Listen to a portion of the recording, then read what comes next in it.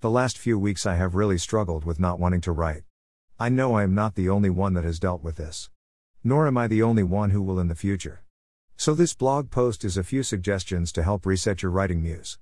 Consistent writer's block comes for a number of reasons. Lack of focus, motivation, and inspiration are a few of them. Other activities can still be productive. It is an art of procrastination. Cleaning. My number one go-to when I am trying to avoid something is cleaning.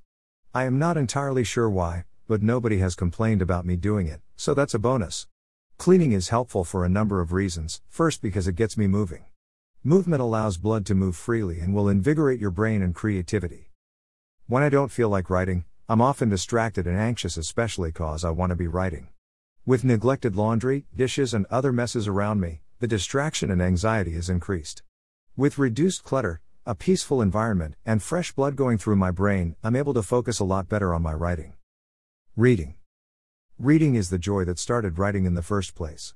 So, of course, it would be a good place to go when that joy seems to have gone dry. A good book will reignite the wonder and imagination that leads to more wonderful stories. A bad book will prompt plot solutions and a desire to fix the story or create a better one to balance the universe. You really can't go wrong with reading.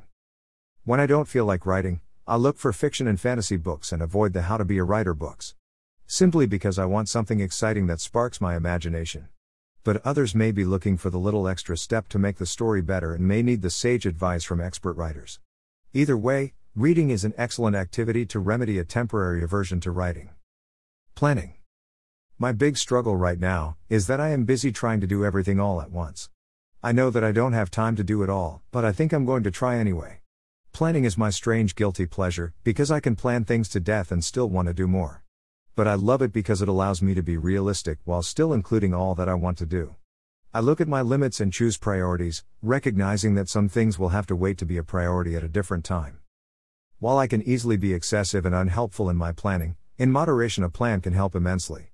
When I don't feel like writing, it is often because I don't know what I'm trying to accomplish. Planning the story helps me know what problems I need to solve or what scenes I need to work out. If my block is from stress, I can plan to worry about and take care of other things later, and allow myself to write during my planned writing time. Creating. Flexing creative muscles in any way will benefit you when you get back to writing. Cross-creating will actually help you find new solutions and increase your creativity overall. My favorite is making things. I've now made 3 diaper cakes for baby showers in the last few months. I've also made a mini fairy garden this year, and one year I made a fairy castle while trying to get through my master's degree. Some like cooking. I have a friend that loves baking. Everyone has a different way of creating. It doesn't matter if you try to teach yourself how to paint, sculpt, bind books, or design a store layout. Creating is a process of sorting through ideas and coming up with a purposeful solution.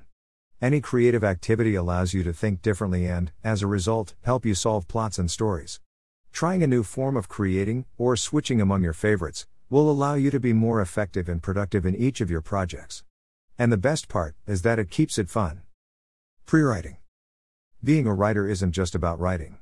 A lot of work goes into creating a story, blog, or article beyond just stringing words together. I've even heard of professional writers, who make a living off of what they write, who hate writing.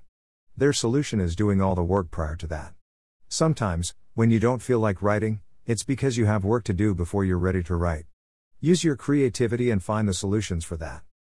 Please share in the comments what you do when you don't feel like writing. How do you do the pre-work? What problem do you have to solve before you're ready to write? What gets you excited about writing again?